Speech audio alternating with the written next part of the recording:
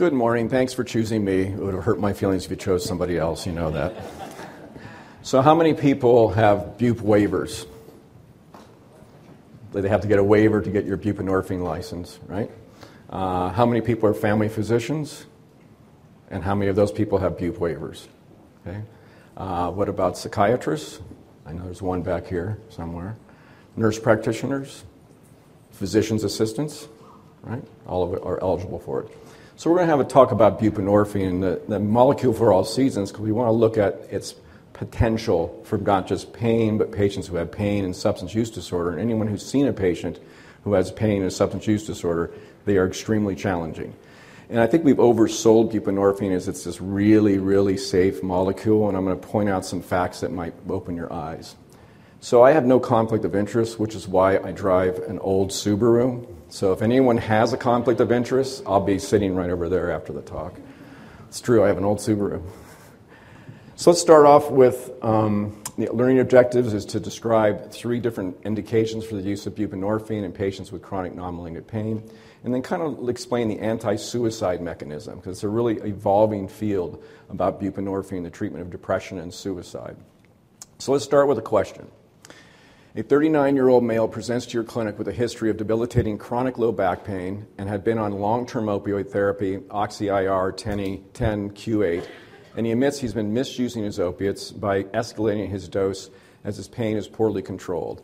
He didn't have a lot of indications for opioid use disorder, but so he was really abusing the medications or misusing it for pain control. You decide to transition him to a buprenorphine product. The best buprenorphine product in this case would be A, buprenorphine naloxone film, B, buprenorphine sublingual tablet, C, buprenorphine transdermal patch, or D, buprenorphine extended release injection. How many people say A? How many say B? How many say C? And D? Okay. The right answer is buprenorphine transdermal patch. It doesn't meet criteria for an opioid use disorder. It would be more effective for pain control, and also it's a once a week patch, so it has a very low liability for abuse. Question: of all the subtypes of opioid analgesics, buprenorphine is the least misused. How many say true? How many say false? Smart audience. It's actually false. Right? Because people, again, that's one of the kind of illusions about buprenorphine, that it's such a safe molecule, and I'll present some data later. Buprenorphine has been demonstrated to reduce suicidal ideation. It is postulated that the anti-suicide effect is related to activation of which receptor? How many say delta? How many say kappa? Mu? Or ORL1? Okay, it's the kappa. And we'll talk more about that. You're waving your hand because you like kappa? That's the unicorn, right? That's going to be the new analgesic that's going to be the unicorn that's going to solve all of our problems? Yeah. Okay, so this is our objective is to look at the opioid crisis, pain and substance use disorders, managing pain in the patient with a substance use disorder, pain, substance abuse, and suicide, and then kind of bring it home. So I know we've been beating this dead horse, resurrecting it and beating it again to death, but we're going to look at the opioid crisis. Let's look at some of the data. So over the past several decades, opioid analgesics were promoted as a key component of effective pain management, right, for both acute and chronic non-malignant pain. That was the standard of care. Back in the 80s and 90s, even in the 2000s, you were a bad clinician if you didn't give people a Pez dispenser with oxycodone for their carpal tunnel release, right? Right? You were not a good clinician. Fifth vital sign, everyone has to be on opiates, and so that was kind of really pushed. This resulted in an exponential increase in opioid prescribing. There was a 4-fold increase in the sales of prescription opioid analgesics from 1999 to 2010. Pretty significant. A subgroup of patients do well on opiates. I'll say it again. And this, again, is now the current model is if you prescribe opiates, you're a bad clinician, right? You can't win. So we should use everything except opiates. But if you select the right patient with the lower risk and they've failed other non-opioid therapies, some people can be managed very effectively. However, there is an increasing risk of morbidity and mortality. In 2013, 4.5 million persons 12 or older were current non-medical users of pain relievers. 1.9 million were dependent or abused pain relievers, and only marijuana, which is legal, where's my friend from Colorado? The illicit marijuana was higher. In 2013, 746,000 people required treatment for non-medical use of prescription opioid relievers.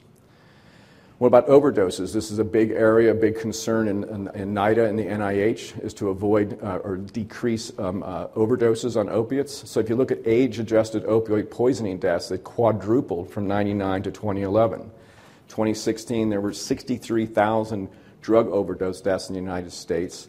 And if you look at how many were related to opiate, it was about 66%, or 44,000 were opioid-related. So if you look at that, this is a classic slide that shows everybody. You look at the overall death rate from opiates and how any opiates has gone up. Commonly prescribed opiates has kind of stabilized a little bit. Heroin's gone up, and then other synthetic ones. The biggest ones are fentanyl. Now I have to say that you have to look at data very carefully, because most of this data is bastardized. So if you looked at this as a clinician, would you ever give your patient an opiate ever? No. But this data is mostly non-medical users, and people don't push that out enough because we want to vilify opiates. I was giving a talk at the American Geriatric Society in Portland a few months ago, and it was the pro and cons of opiates. And guess what I got? I got the pro. So I'm sitting in front of these 300 geriatricians, and I said, the pros and cons of opiates in this climate is like the pros and cons of Trump. Half the people laughed, the other half didn't, and I kind of walked away from that group. But my colleague, who was from another university, who's really anti-opiates, he had all this data from the VA where they look at 500,000 people, and you can make anything look statistically significant with 500,000 people. And it's all association, it's not causal. So the data is sometimes very difficult to look through. So let's look at the risk factors for overdose. They're very specific. High dosing of opiates is a risk factor, and I'll show you some data later. Prescribing methadone, which has a variable half-life. Remember, it's analgesia, it's 4 to 6 hours, but it stays in your system for 72 hours. So people who want to get a high and they take more methadone are going to end up dead. History of aberrant drug-related behaviors, which are not necessarily indicative of an opioid use disorder. Co-occurring to prescribed benzos. Again, that's been a big thing and probably one of the only things in the CDC that made sense, no offense. A recent history of substance use disorder of any kind and significant psychiatric comorbidities. So if you're looking at these factors, and I would also add obstructive sleep apnea, as another big risk factor for overdose. So again, these are the things you need to look out when you're seeing patients who are on opiates. What about pain and prescription opioid abuse? We know that pain is very complex.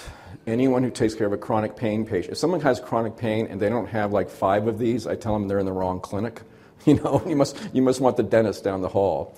They have sleep disturbance, and we know that sleep disturbance drives up pain by causing the release of interleukin-6, which is a pro-inflammatory, decreases tolerance, and contributes to depression and anxiety. Depression, anxiety, substance misuse and abuse. Secondary medical problems, patients stop moving, they gain weight, they develop hypertension, diabetes, OSA, functional disabilities, and cognitive distortions. This is the typical patient that any of us who take care of chronic pain patients see. Why did we get where we are in terms of the opioid crisis? By the way, I will never use the word epidemic. Zika virus is an epidemic. This is a crisis because it's a confluence of not training clinicians in substance abuse or pain management during their training, insurance companies that won't pay for non-opioid therapies. We blame the patient and we blame the clinicians when it really should be a top-down reformation. But how did we get here? So we developed for numerous reasons. So it was a unimodal approach to pain treatment, right? Focus of the pharmaceutical industries was pushed, that this is a safe. I remember a salesman who was pushing OxyContin extended release when it came out said, this is a really low liability for addiction. And I said, do you know what oxycodone is? And he goes, but we put talc in it, so it's an abuse deterrent. And I said, anyway, so if we really push this, it's very safe. And again, the model was it's sort of end-of-life care kind of extrapolated to non-malignant pain, right? And as Doug Gourlay says, it takes 30 seconds to say yes and 30 minutes to say no. So if you're in a busy practice and you're 10 patients behind and the patient says, oh, by the way, I need a refill of the Percodoodles, and they go like, yeah, I'll do that and see you next time. So again, it became very easy to give opiates. And again, you were considered a good clinician, a good person, a person of God if you gave opiates to everybody. But what we saw was a tremendous increase in opioid misuse, abuse, and overdoses. Now, part of the problem with the data here is terms.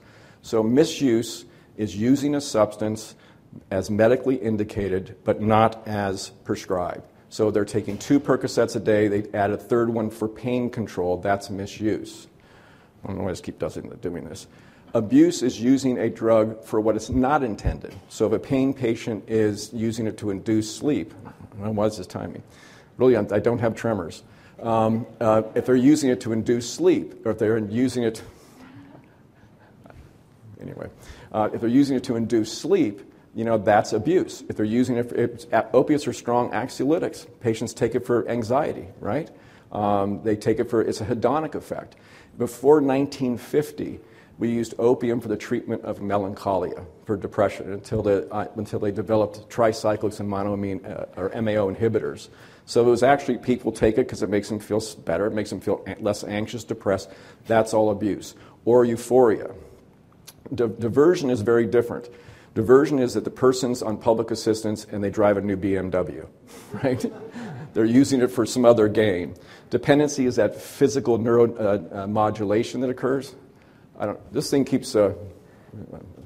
and substance use disorder is the 4 C's: impaired control of use, compulsive use in spite of harm, continued use despite physical, emotional, social difficulties, and craving for non-pain relief. It's the 4 C's that define what addiction is. So here's our next question. What percentage of patients prescribed opiates develop an opioid use disorder? How many people say 10% or less? 20%, 30%, greater than 30%. Who doesn't really care? So most people think it's about 30 to 40% of legitimate patients that are exposed to opiates. So now it won't move. Here we go. So this is a great article by Nora Volkow, who's the head of NIDA at the NIH, and Tom McCullen, who is a lifelong addiction. And Dr. Volkow came out with a very strong statement. This is the misconceptions and mitigation. A great article from the New England Journal of Medicine. Addiction occurs in only a small percentage of persons who are exposed to opiates, even among those with pre-existing vulnerabilities. This is a study we did, I think we did in 2018, where we took 180 patients who were starting opiates in family practice, and they were excluded from having severe psychiatric comorbidities, and they were excluded if they had a recent history of substance abuse. Only 5% after 1 year of following them had any aberrant behavior. So if you look at the data, well-documented data, it's about 8%. So who said 10% or less? You get another sticker, whether they were giving it out there. Now, a lot engage in aberrant behaviors, but that's not a surrogate for an opioid use disorder. They're poor pain control, so they're taking more than they should. They're calling all the time, wanting more opiates. So it's about 8 to 10%. How many people in this, across all populations, have a cocaine use disorder? 8 to 10%. How many have an alcohol use disorder? 8 to 10%. These are people who pick their parents poorly, and their brain is wired for this. So the patients have been vilified because they say, look, there's 30, 40, 50% of these people, develop a use disorder. It's just not accurate. So how do we manage pain in a patient with an opioid use disorder? Because this is where it gets real complex, right? How do we help these people that have these comorbidities? Well, obviously it has to be a multimodal approach, right? And even with just chronic pain in itself, it's not going to be solved with an epidural or a spinal cord stimulator or a round of physical therapy. It has to be multimodal, and you have to treat all facets of the pain syndrome. So we know what happens when someone has a use disorder and also chronic pain is that that creates added anxiety, depression, disability, both socially and economically, which leads to relapse. And these patients get caught in this cycle. And again, we need to treat all parts of these bubbles here. And we know this is a one from Lynn Webster. We know that in the substance abuse literature, as stress goes up, what happens? Relapse rate goes up, right? So managing these comorbidities are very important. So here's a lot of psychosocial and CAM interventions that have been around for a long time that help with pain that are non-opiate: acupuncture, neurofeedback, CBT, physical therapy, massage, etc. Everyone's familiar with the CDC guidelines, right, for opiates. I love the one is that you should not use an opiate unless you've tried acupuncture, CBT, physical therapy, hot rock massage, whatever. I practice in West Philadelphia, which is a poor area. Nobody has access to any of that. I don't practice in Beverly Hills. So to say that you have to have all these things, anyone here is a psychologist, social worker, right? Anyone? So we get paid a lot, don't we, for doing this. So again, we're not paying for non-opioid therapies, but some of these things are extremely helpful. And we're really going to focus on the three that I think we have the most value is the CBT, physical therapy, and 12-step programs. It is interesting thing about exercise. Anyone went exercising today? Okay. What did it do for you? Euphoria, energy. Yeah. So I was giving a lecture to a bunch of internal medicine residents, and it has nothing to do with what she asked. And she goes, "I have a question." And she said it just like that. And I said, "What is it?" I said, "How do you get people to stop smoking?" I'm sitting there going, and she looked fit, so I figured I said, do you exercise? She goes, "Yeah, I run every day." I said, "Why do you run every day?" "Because it makes me feel better." I said, "You don't do it for cardiovascular health or anything else." So again, why do people change? Because it does something else for them. Exercise is really interesting because we know that it enhances the release of endogenous. She was not planted here, honestly, but she had euphoria out of it, right? We also know that it shows that it's a strong anxiolytic. So I live in Philadelphia, and I walk to get to the campus is about 3.5 miles. So I walk there and walk back because it just kind of revs me up for the day and then calms me down at night. So again, we know exercise has this really important effect in managing anxiety, sleep, and it has a hedonic property, so it actually helps with depression. So this is a very low-hanging fruit if you can get people to do it. That's the big key. Physical therapy. How many people send patients with chronic pain to physical therapy, and how many times do they come back and say, "It helps me"? It hurt me. It made me feel bad. Because most physical therapists are not trained to manage chronic pain. They like rehabbing knees. I've run pain clinics for my whole career, and it's really hard to find a physical therapy that has a passion for this.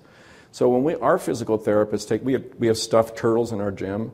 It's a tortoise and the hare, slow and easy. We only meet with them once a week. It's one-on-one for an hour because pain patients feel vilified, right? And the typical physical therapy is 15 minutes, the therapist does something else, 15 minutes stretching and comes back, and the patients just don't feel connected. So it's acquiring first aid skills. Okay, you have back problems, it starts to flare. Rather than going to the emergency room, just unload your spine, put your feet up on the couch, right? TENS unit, how to use cold and ice. Because these patients need to build confidence in themselves to manage their pain, right? Establish a well-balanced exercise program that should be very, very slow so that they're not blown out of the water. Cognitive behavioral therapy and acceptance commitment therapy. Been around forever. Patients with pain do two things. Pain catastrophizing, which is, oh my God, oh my God, oh my God, oh my God, the pain is going to overwhelm me. Maladaptive thinking, and maladaptive behavior, which is a kinesiophosia, fear of movement.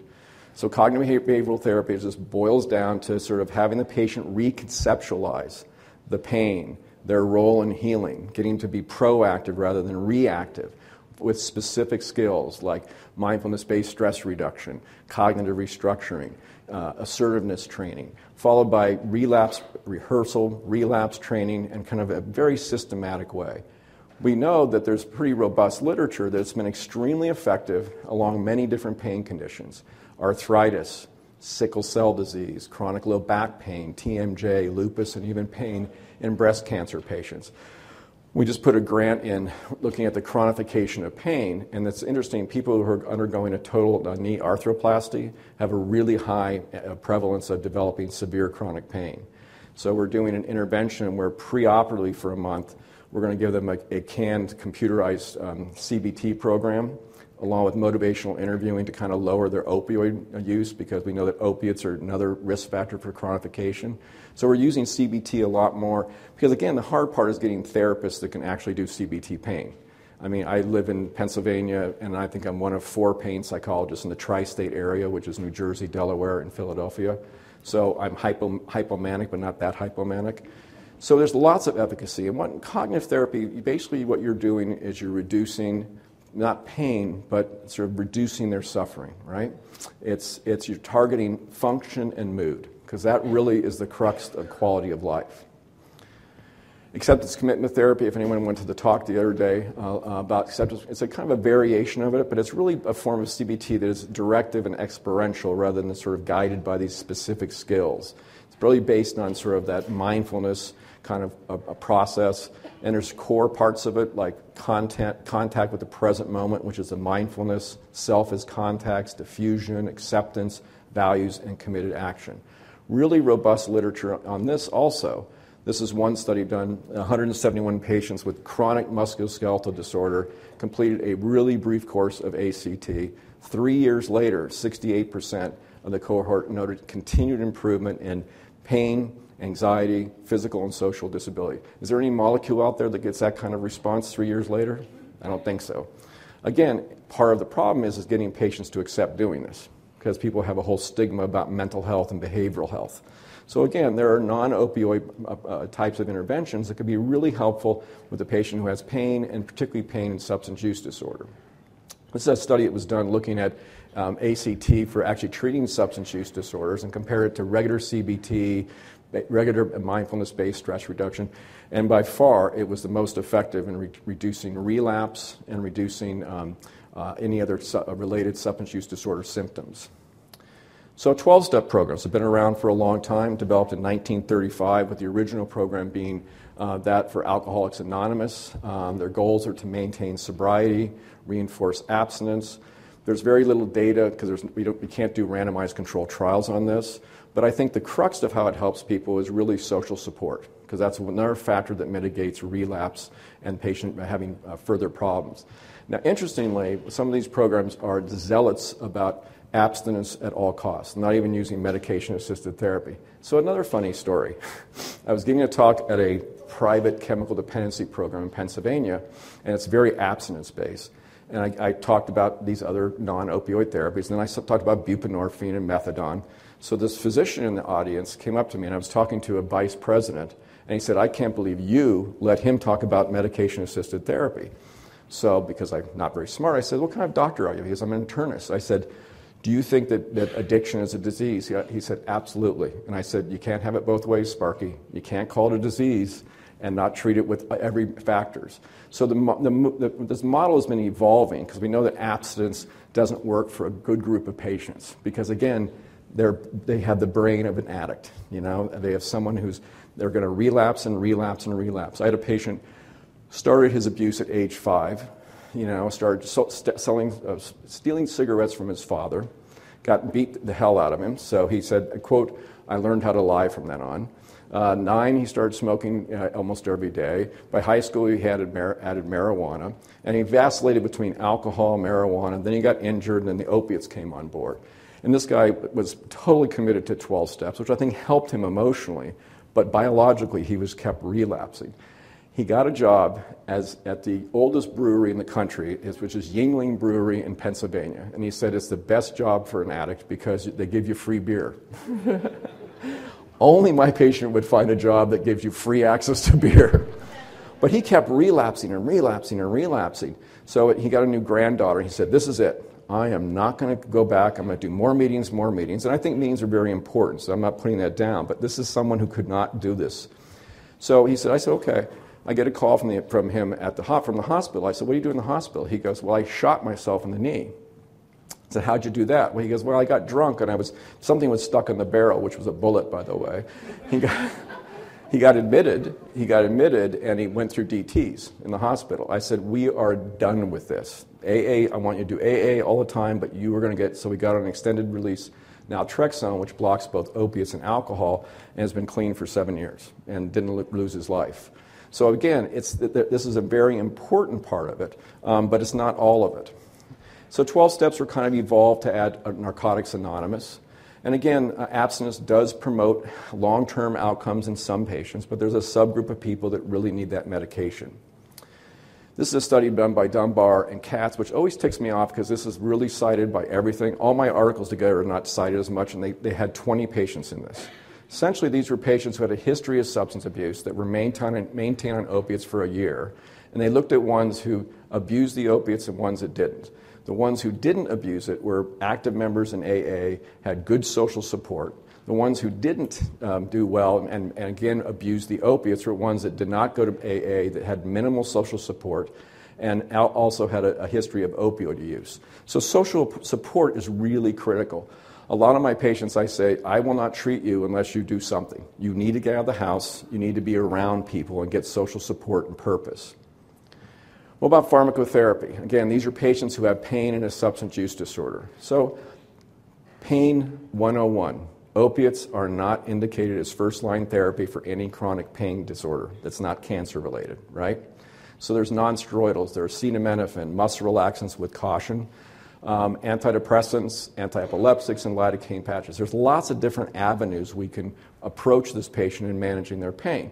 We all know that some of these have problems too. Shoving non-steroidals at high doses is going to result in what? Death, right? So again, you have to be cautious with all of these, but we do have opportunities. All the guidelines for neuropathic pain, you use anti-epileptic drugs. Fibromyalgia, you use AEDs and SNRIs. I mean, there's lots of different options here, and it's just finding the combination that works for the patient. Now let's move on to medication-assisted therapy. We really have 3 different molecules: methadone, buprenorphine, and extended-release naltrexone. So let's take each one of these.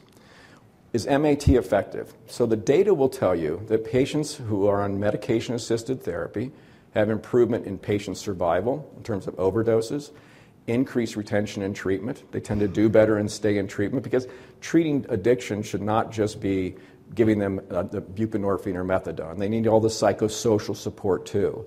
A decrease in illicit opioid use, decrease in criminal activity, increase in the patient's ability to gain and maintain employment, improve birth outcomes among women who have an opioid use disorder and pregnant, and lower risk of contracting HIV or hepatitis C by reducing the potential for relapse. So there's lots of positive things that happen with medication-assisted therapy. So here's kind of breaks down into 3. So there's the full agonist, which is methadone, the partial agonist, which is buprenorphine, and the non-agonist, which is naltrexone. And we'll talk about the usefulness of each one of these medications. So methadone's been around for a long time. Do you know who developed methadone? Germany in World War II, because it was a replacement for morphine. When they lost the war, they had to sell it for $1 to Eli Lilly, which is what happens when you try to take over the world. Things happen not in your favor.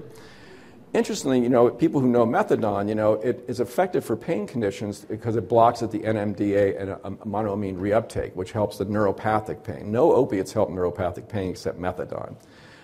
Pharmacokinetics and pharmacodynamics are a little bit tricky, as we talked about. Analgesia peaks at 4 to 6 hours, but it stays in your system 72 hours. So again, there's a lot of side effects and downsides.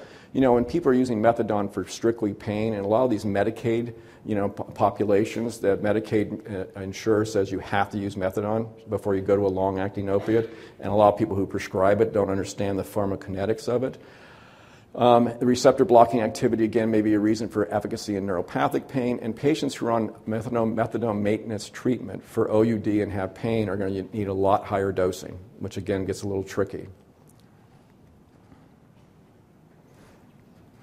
Now it won't move at all. Okay. Buprenorphine, developed in 1985 as an injectable analgesic. It's a partial opioid agonist, thus ceiling effects to opioid effects, which helps reduce respiratory depression. Dosed daily to weekly. There's take-home doses allowed without time and treatment requirements. So if you're in a methadone clinic, you have to come every day and get dosed every day. After you've had enough time in the clinic, you can have some take-home medications.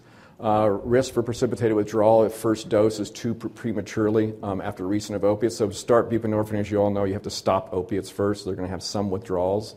You can switch from methadone to buprenorphine. And studies indicate that buprenorphine is effective as a moderate doses, as effective as moderate doses of methadone. Those with high levels of physical dependency probably do better with methadone in general. What about extended release and oral naltrexone? Again, it's an injectable suspension, effective for treatment of opioid and alcohol. The example of my patient who was a polysubstance abuser, It really needed something like naltrexone because alcohol was just as seducing as opiates are.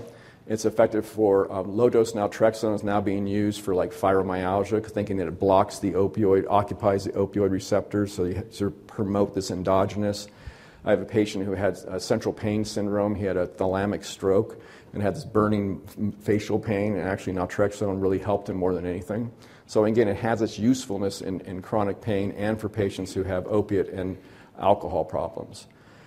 Buprenorphine formulations, there's a sublingual, which is compounded with naloxone to deter abuse. Newer formulations are out that have greater bioavailability.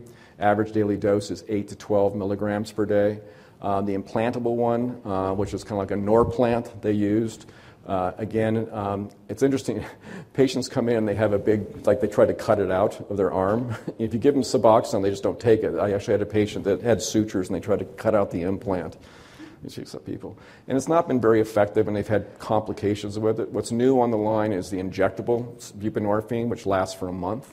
So a lot of patients, I've been trying to push our health system. We have patients that come in with IV heroin users, and they develop cardiomyopathy, and they have to come in and get a valve replacement. And then they leave the hospital, start injecting again, and just have to come back in, which costs the hospital. So I said to the hospital, why don't we give them the injectable buprenorphine? That will give you a month window to get them engaged in treatment. How much does that cost? It's about $1,500. Who's going to pay for it? These are the struggles. Well, who's going to pay for that readmission that costs $50,000? But it really is very helpful. Again, the problem is getting it paid for. So this is one looking at buprenorphine naloxone therapy and pain management. And again, what they found is it was fairly effective with patients who had pain and a substance use disorder, less effective for people who just had a pain condition. So again, it has people have been pushing it as the new analgesic, even for non-opioid use disorder patients. And again, there is some analgesic efficacy to it, but not as strong as full agonists.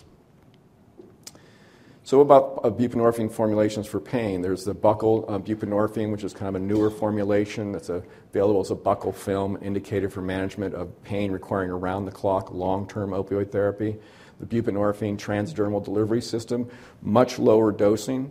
So when you're using it for pain, they're going to have less analgesia than with the buccal one. And again, they've been very effective.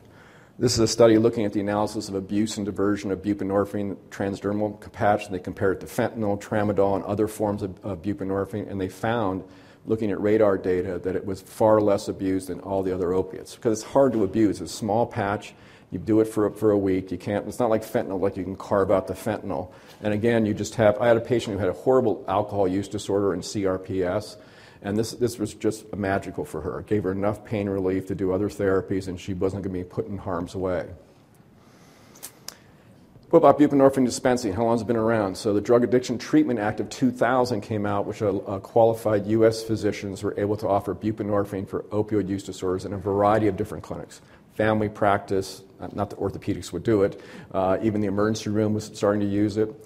Comprehensive Addiction Recovery Act in 2016 extended the privileges to nurses and PAs. Where are my nurse practitioners? So you had to do 24 hours, right? How redundant was it? Redundant was it? Pretty redundant.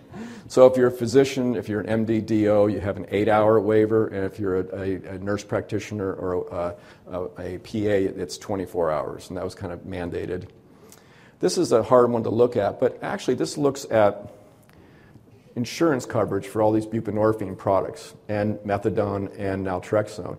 And again, like if you look at the top one, about 80% is covered by insurance. If you drop down to the injectable, I think it's like 10% because it's very expensive. So insurance companies are coming on board that buprenorphine can be very effective in treating these very refractory patients, which is going to reduce costs and healthcare costs because they're not going to be readmitted for other medical problems. They won't be in motor vehicle accidents. So again, it is really shifting that buprenorphine is being accepted even by the insurance industry. Now this is a slide I added last night. And this is really fun. This is really interesting. This is from SAMHSA 2018 data looking at the increase in the number of individuals receiving pharmacotherapy for opioid use disorder. And there's been a consistent increase for methadone, buprenorphine, and naltrexone across the board. So again, I think people are recognizing that the disease of addiction is real and that we should treat it as a real disease. Another funny story. I was giving a talk at OBGY. If you're old enough, you have all kinds of stories. And this is kind of, again, patients who have pain and patients who have substance use disorders are really vilified. It's not a real disease. You're just morally corrupt. You weren't breastfed enough as a child, whatever. So I was giving a talk to a bunch of OBGYNs about addiction and pregnancy, nothing about pain. And this OBGYN raised her hand and said, how can I be empathetic when a mother comes in who's abusing drugs and it's affecting fetal development? I said, what if she came in and she was a poorly controlled diabetic that was affecting fetal development? She goes, that's a completely different story. And I said, and there's still that attitude. That was a year ago, right? So we have this attitude like, let them die, like they're bringing it on themselves. And we know that that's not true. Addiction is a brain disease. Like chronic pain is a brain disease. So again, I think there's a shift now that we're starting to see these molecules being more effective, and we need to have better education. Of those who went to medical school, how many hours in pain medicine did you get? How many in addiction medicine? 0. Our nurses and PAs, how many in pain? 0. You got a couple. How about addiction? 0. Who prescribes most of the opiates? Family doctors, So again, it's an educational issue. So let's look at the contrast of bup versus methadone maintenance therapy and naltrexone. So if you look at the pros and cons, patients with chronic pain and OUD on methadone maintenance require higher dosing. Higher dosings are going to lead to lots of adverse effects. All opiates cause what? Sleep deprivation, immunosuppression, androgen deficiency, pruritus. So the higher the dose, the higher you're going to have more adverse effects. MMT needs to be provided at a methadone clinic, and buprenorphine therapy can be office-based with a waiver. So again, a lot of my patients who would do well in a methadone clinic, they're all filled. You can't get them in, right? So this allows us to have more people providing this molecule that can help people with opioid use disorders. The partial agonist agent has a lower potential for respiratory depression, right, which is always a concern with these patients. Buprenorphine sublingual has street value, whereas methadone isn't. So we have one of our emergency room physicians who's really gung-ho about buprenorphine, got her waiver, and someone comes in with a heroin overdose. She discharges them with 3 days of Suboxone. And I said, they're going to go out and sell that for more heroin. She said, no. We had to talk about it. I don't make this stuff up, really. And I said, they're going to go sell it for heroin. It has a street value. It doesn't cause much euphoria, but it helps people with withdrawals. So it has a street value. Naltrexone is efficacious in managing that polysubstance abuse, but it's not effective at managing most pain conditions. So again, this is kind of the pros and cons of all of these. And this is just a diagram looking at respiratory depression, and you have a much lower chance of respiratory depression with the partial agonists. Now, misuse of prescription opioid subtypes. Is anyone surprised by this? Buprenorphine is the hit list in terms of what's misused above all of them, oxy, morphine, anything. So again, I think people are pushing this as this really, really safe drug. It has lots of side effects, and it has lots of abuse problems that are really not mentioned. Now let's take back and look at pain, mood, and anxiety disorders. And this is an older study, but I think it's a very effective study. They looked at 5,000 patients, and they completed this extensive psychiatric evaluation. And what they found is across the board, patients with chronic pain were significantly had a higher prevalence of all mood disorders, all anxiety disorders as compared to the general population. These patients come in with anxiety and depression, right, which is going to drive their pain, their suffering, and perhaps increase their risk of relapse. This is a newer study looking at psychiatric disorders. These were patients, 170 patients were admitted to a program that treated patients with pain and substance use disorders. And what they found is that lifetime comorbid anxious disorders was 91% in this population. 52% met criteria for lifetime anxiety disorders. 57% lifetime mood disorders. 78% for lifetime non-opioid substance use disorders. Current anxiety associates were PTSD, generalized anxiety disorder, and about 52% had an access to a personality disorder. So again, these patients come in with all of these different problems. This is the results from a long-term open-label extension study of adjunctive buprenorphine, and so if you give buprenorphine, it does have a hedonic effect, but because of the abuse liability, people are very concerned about using it for just a depression. This is just for depression. So they added SAM, which is a mu-opioid receptor agonist, to it, and what they found, this was actually done by a colleague of mine at Penn, Dr. Thace, and this is pretty new, 2019 this year. So what they found is this combination of bup and SAM was demonstrated to significantly improve mood in patients with refractory depression. And again, pain modulation wasn't measured in this. So buprenorphine does have some really positive antidepressant effects. Now let's get really happy at the end of this talk. Pain, substance use disorders, and suicide. I got interested in suicide because I thought we were missing the boat here. I really thought that we were so concerned about everyone getting addicted that we weren't looking at these as brittle individuals who were walking on the edge. In the VA, since they've been tapering everybody off opiates, even good patients, 9% increase in completed suicides.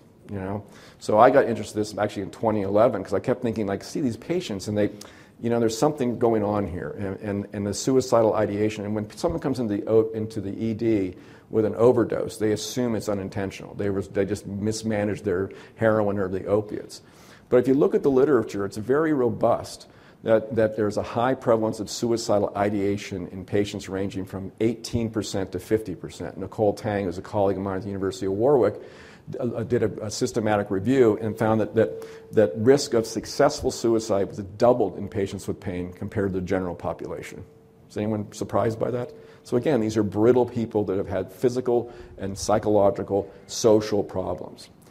What about suicidal ideation and behavior? 40% of patients that seek treatment have endorse having suicidal ideation. And in most methadone clinics, if you tell them that you have suicidal thoughts, they will not admit you into treatment, which is abhorrent to me. If you have an alcohol use disorder, you are 10 times more likely to die by suicide than the general population. If you have an injection use disorder, you're 14 times more likely to die by suicide. That's pretty shocking. If you have pain and a substance use disorder, you have a high probability of having suicidal ideation, but also completing suicide.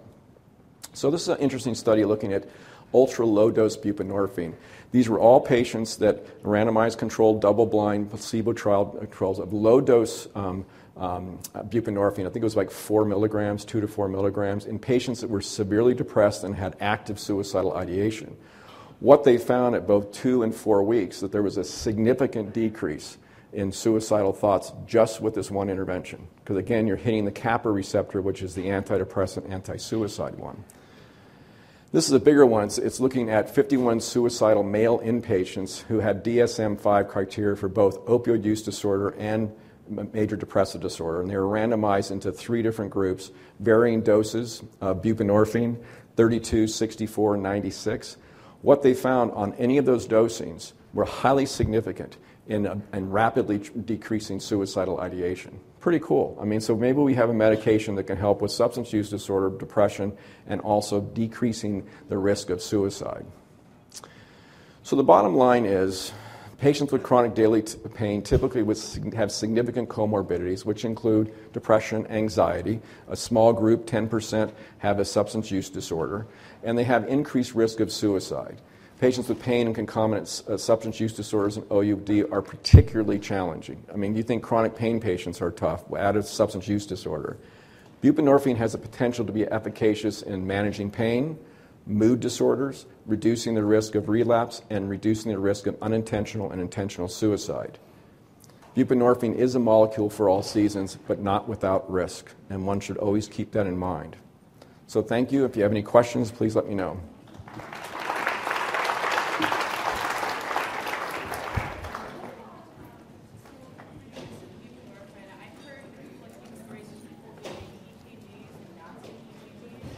Well, maybe if anyone comes up, we'll come up here because it's hard to hear. Thank you for